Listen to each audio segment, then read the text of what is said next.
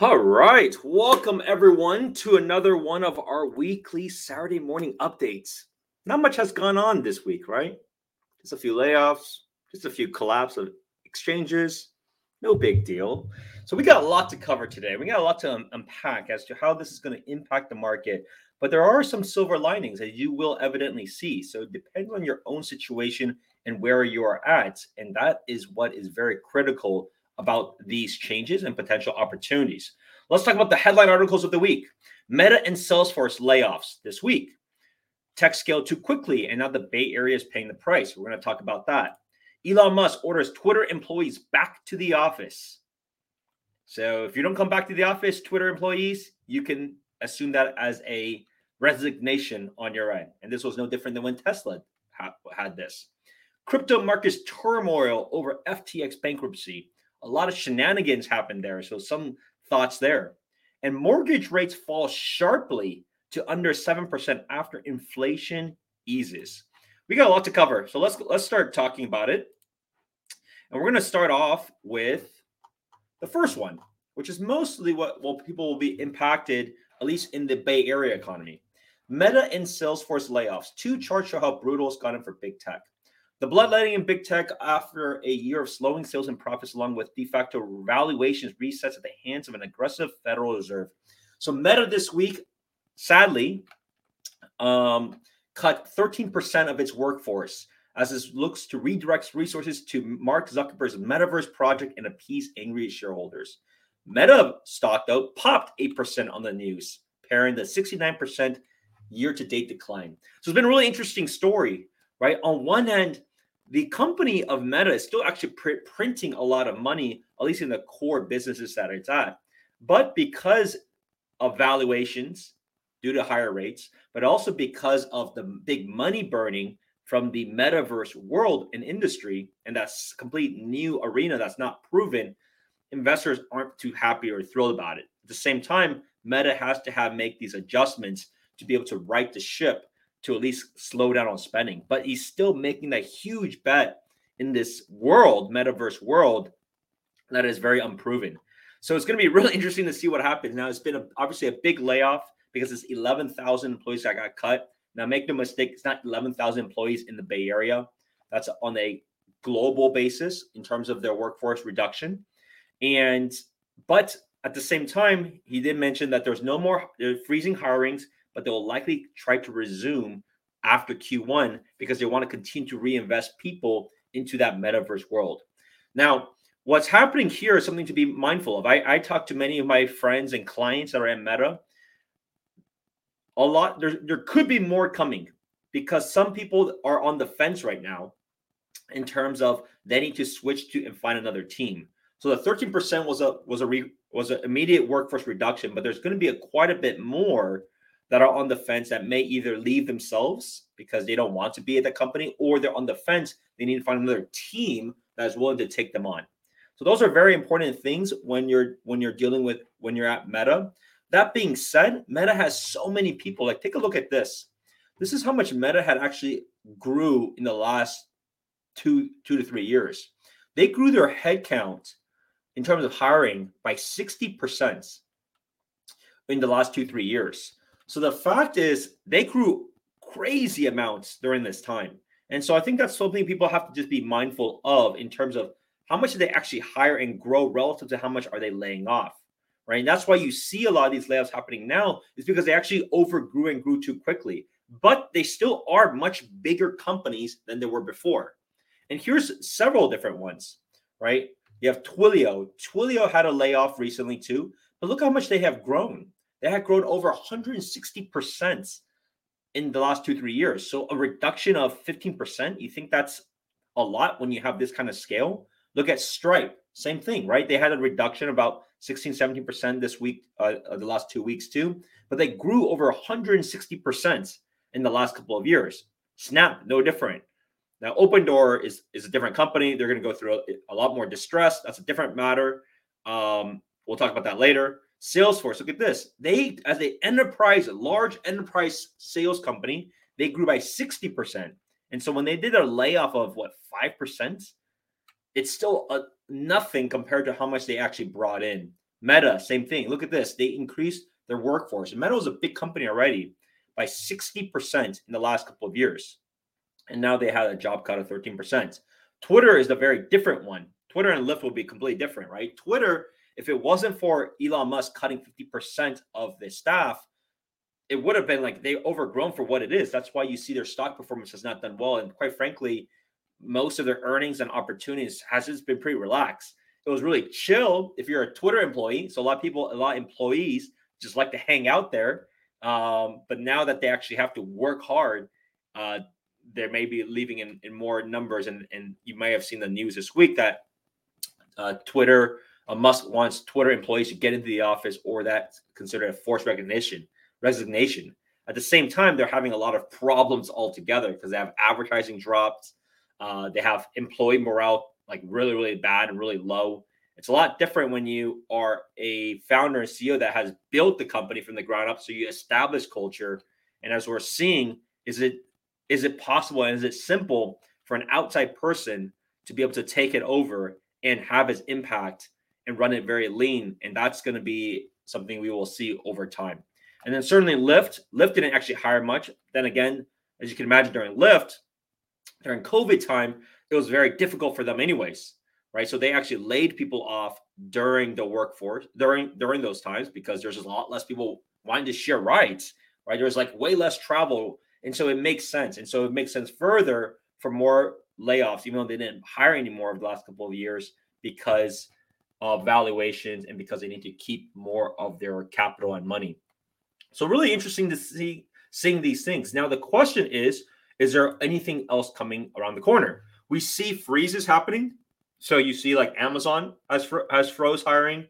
Apple has froze hiring.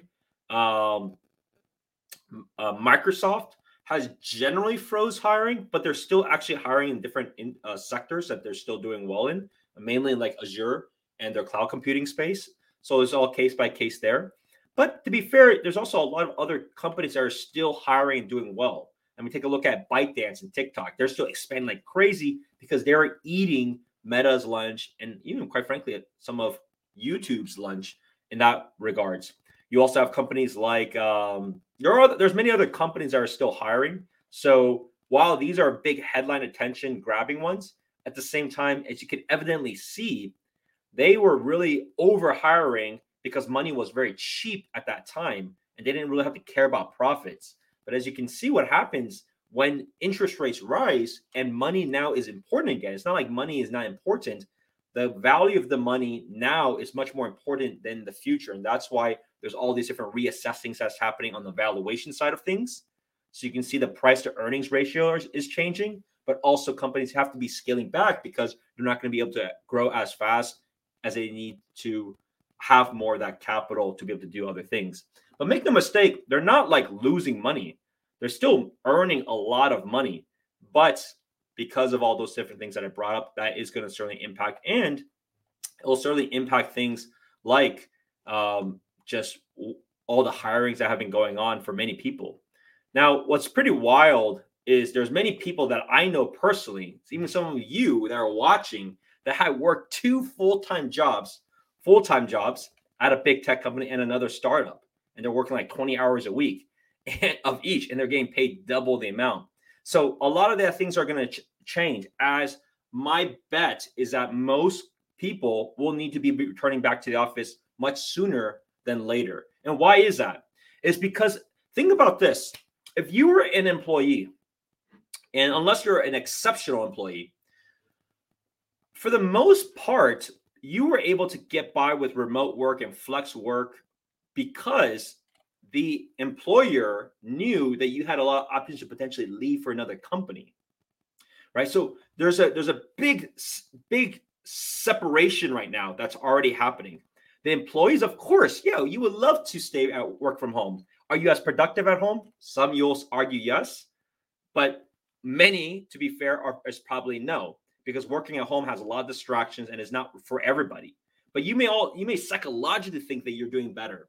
From a company's perspective, they know a lot of people have been playing these shenanigans of working double jobs, working triple jobs, doing real estate on the side. And come on, how many of you are like real estate agents on the side now, getting some side hustles and things like that?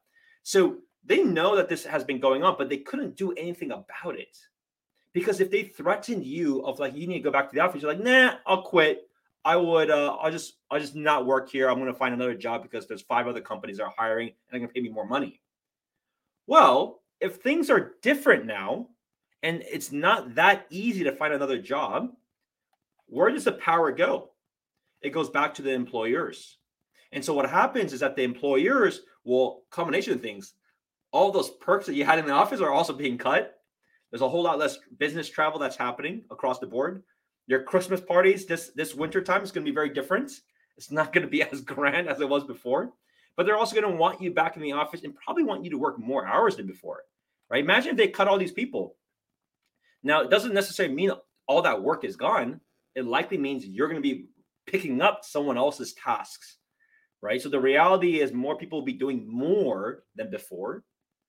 And we'll see what happens. Like the next thing that we haven't seen in a long, long time is, will there actually be a reduction in salary? Leave in the comments below. Do you think there's going to be a reduction in salary that's going to be occurring for many of these companies? Because we have not seen that since the dot-com days, right? It's been a steady progression up and up and up. But as we do cuts, we'll see what happens. We'll see how the talent war continues to play out, if it does still play out. So that's the really interesting part, and that's the thing that takes time to unfold. We're going to talk about how this impacts the real estate market in a little bit, but I obviously am not oblivious to these things, but I want to share like what is actually happening. We're going to see a lot more people go back to the office. We're probably going to see a lot more stricter just work policies. You can see Elon Musk, for all those people at Twitter, they were one of the first to go fully remote. They're not going remote no more. You're going to get back in the office 5 days a week, or otherwise you're fired. Like it's that simple. And then for those Twitter employees, as I mentioned, they got to think about, did they already move somewhere else? Number one. Number two, can they find another role, another job? Number three, do they like the new atmosphere that Elon Musk is enforcing? Because keep this in mind, there is no because it's now a private company, they don't have the upside of the equity at this stage unless they decide to go public in the future. So they got a lot of problems and a lot of challenges. And Elon Musk said there's a chance that Twitter may even go bankrupt. It's that dire for them. So they got to really focus and get things done. Otherwise, they're in a pretty bad situation. Now, talk about bankruptcy. FTX. What in the world happened with FTX, this crypto exchange? This crypto exchange company, FTX, filed for U.S. bankruptcy on Friday, and SBF stepped down as CEO after a liquidity crisis that has prompted intervention from regulators all around the world. So this is what's crazy and what's very difficult with crypto, right? So for all those crypto bulls, there is a lot of positive things about crypto, right? About all the opportunities, about the future. The future is here. The future is now. We're going to be bringing everything through crypto. We're going to do everything via blockchain, and there's no need for title companies because blockchain is going to democratize everything, and everything's going to be on this chain, and everything's going to be perfect, and we can cut all these middlemen out, and it's just going to be so much better for consumers. What was that story before? How many times have you heard that story? And where is that story now, crypto bulls? Right? Because the challenge of an unregulated industry, as you can see, is there are a lot of core uses, and make no mistake, the industry will likely keep going on, but this is probably just the beginning because there's so many shenanigans that happen in good things that are unregulated, right? I mean, think about this: the industry itself grows, but did it grow as much as it should have grown? Well, it probably did if you had all these like bad actors that have played in, or a lot of hedge funds that are able to pump and dump either companies or bail people out and different things like that. And that's the issue that has been going on with this company. Is just significant amount of just potential fraud that's happening in this industry as to how does it blow up? Because think about this: if you were like a company like Coinbase, right, and you are a publicly traded company, you're a US based company, there's regulations and there's different things of what you need to do to be audited and to have a formal process. But the issue with that for a lot of exchanges is that it's a lot of hurdles to go through. Because it's a lot of hurdles, and because the general market demand was so hot, companies like a FTX. You have many other exchanges. A lot of them are actually offshore somewhere else because it's just a lot easier and unregulated to do different things in these other markets. Now, the issue of that is because at that time, a lot of consumers and most consumers weren't aware of this because things were just crazy red hot. Everybody was just chasing the hottest token or the hottest options. People went to those markets. They still invested their money there. And they just assumed that it was all the exchanges were the same.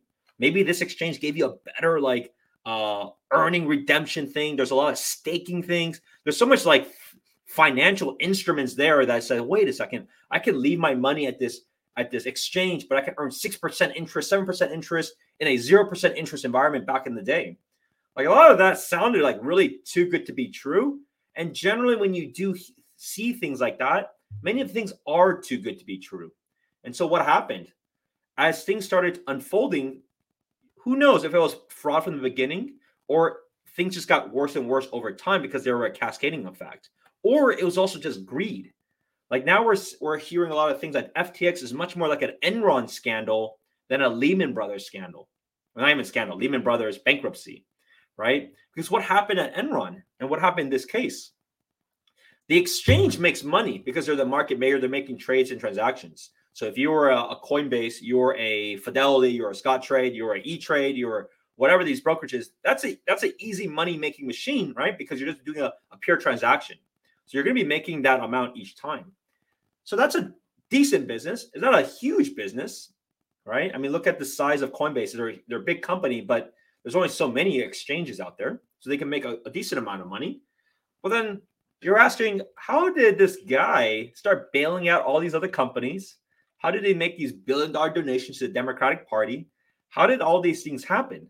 And a lot of it is starting to unravel, and we're going to discover things each week because they're going to start unpeeling the onions. Like, who else has exposure to this, right? Because of this industry of crypto, there's so much exposure to other entities, right? I mean, you saw what happened, I think, a couple of months ago with the Luna coin. Like that went to like nothing.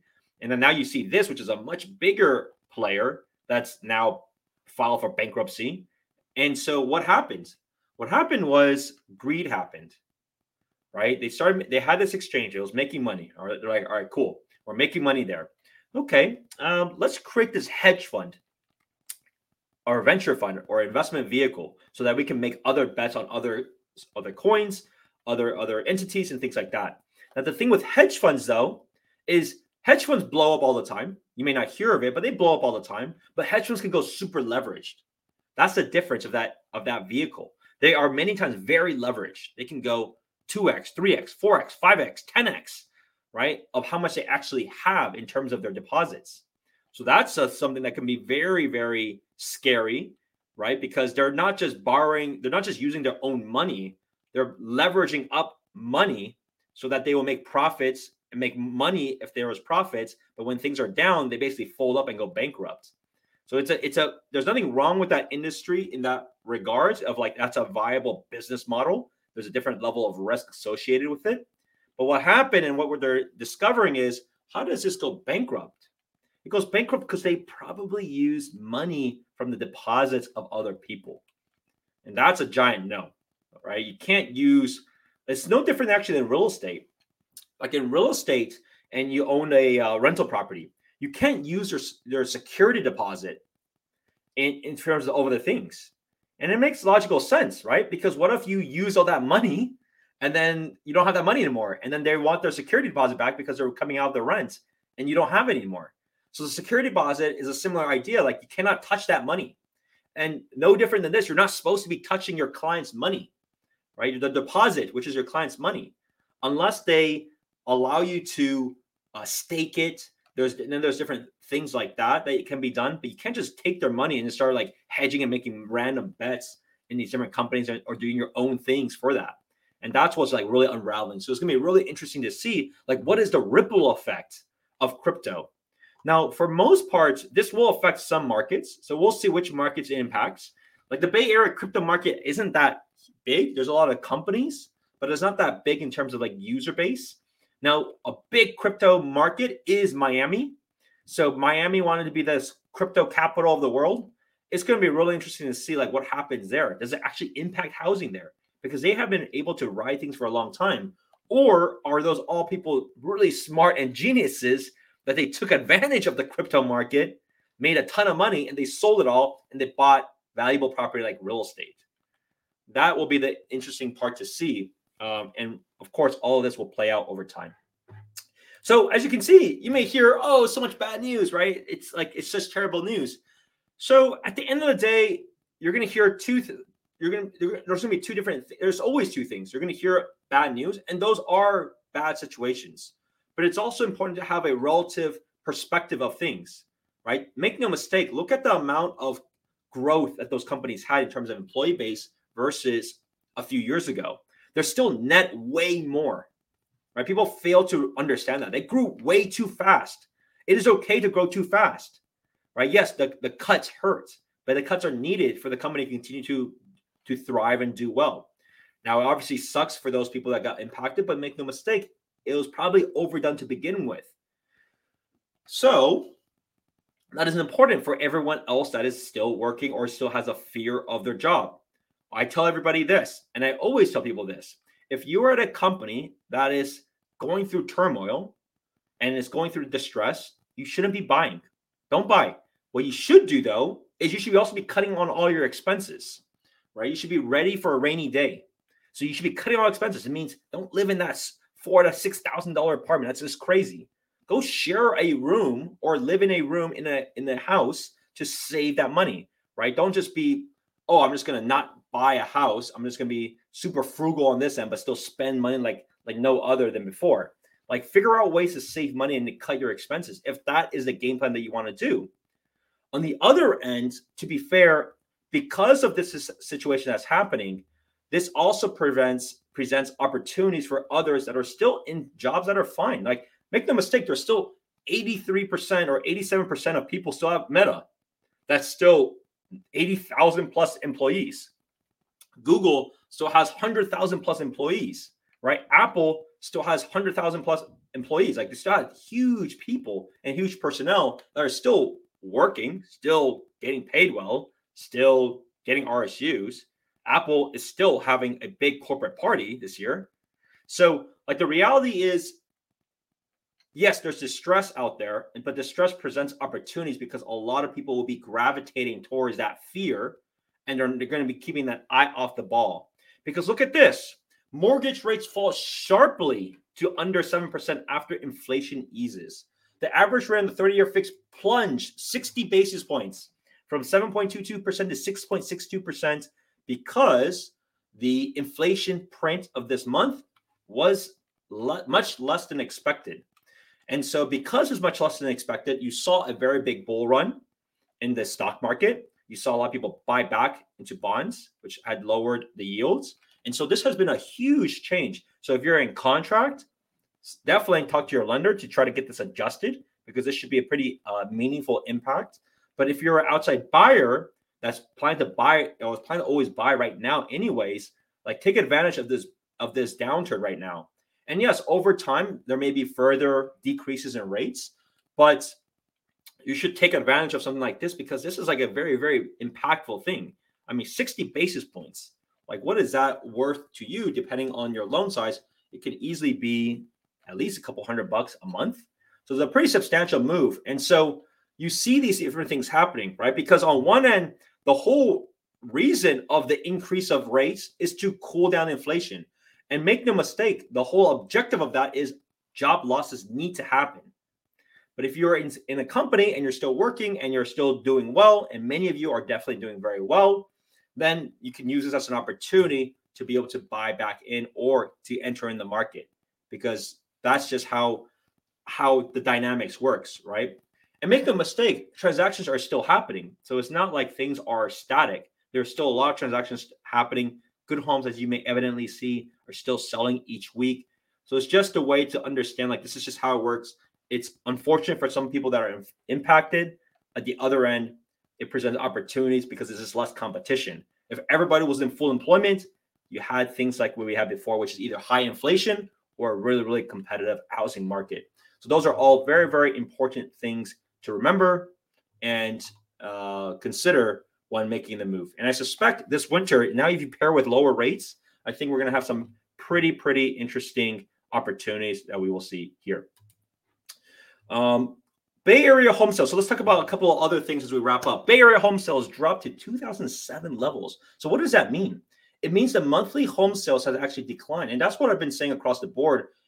And why we're going to see quite a bit of opportunities is because the buyer demand has shrank. And my guess is that will continue to shrink. To be fair, though, it's shrinking in two ways.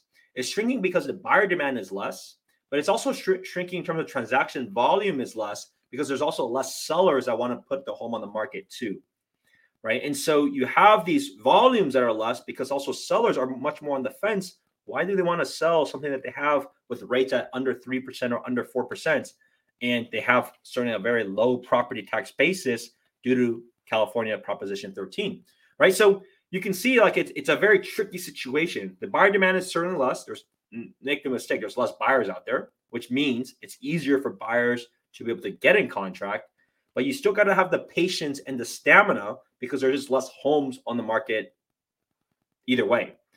And so we're going to continue to likely keep seeing this happen. Now, unless there's all those unemployment figures can actually impact sellers, which we don't know, and we don't know if those are all renters that'll get impacted, so maybe rents will decline, or if there are sellers and homeowners, and then they will decline. Those are really the only situations, that would impact housing prices, but it's too early to see at this stage. Now, the last things I want to bring up is at the end of the day, there are still news, because at the end of the day, as you can see, what's interesting is that commercial space, you may hear all this turmoil of commercial space of, oh, people are using their corporate offices less and nobody wants to buy that. But the reality is, as you can see, a lot of entities are still making moves as we speak for corporate office space, and they're buying it outright. Take a look at this. There is a Sunnyvale office. Did you know Uber had a Sunnyvale office? They had a Sunnyvale office, which is actually, this is right next to downtown Sunnyvale. There was previously Nokia. Yeah, it was Nokia was using that space in the Sunnyvale location. They paid $193 million to acquire this Sunnyvale office campus. This was owned by JP Morgan Chase, which is wild. I mean, the bank has a lot of hard assets. They're a lot more clever than we may think. Who paid $135 million for this property in 2015.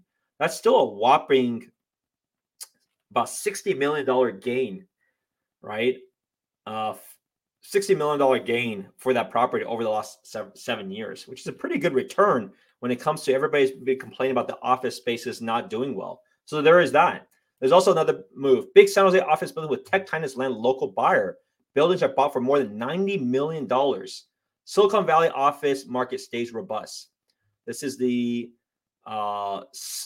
there's a lot of like activities that you continue to see through this area because a lot of these areas are interesting because there's actually a lot of not corporations, but a lot of office buildings here. They're probably remodeled over the last 10 years or so. But there's just a lot of like buildings there that many are quite frankly like vacant these days. So it's going to be interesting to see. They bought it. What are they going to do with it? They see another opportunity because they're actually vacant buildings. But the fact that there's buyers that have bought this for $90 million just shows like there's still a level of interest for what they think is an opportunity of that space. So as you can see, regardless of all these bad news you see, I wanted to share with you, there's still a lot of activity that continues to happen. Well, if you have any questions or anything about the Bay Area real estate market that you want to talk about separately, my details are in the comments below, or you can call or text me 408-547-4590. I'm going to be out in Miami next week. So I'm going to go visit those crypto bulls, see what's going on over there. So no show next week. And I'm on a cruise the following week. So I'm going to be gone for 2 weeks. And at that time, I think it's Thanksgiving. So enjoy the weekend. Enjoy the next couple of weeks. Of course, I'm going to be around. So call or text me at any time. Love to go over a game plan. We can figure out what's the best strategy for yourself in navigating these markets, whether you're looking to buy, sell, or invest in the Bay Area or anywhere in the country. See you next time. Bye now.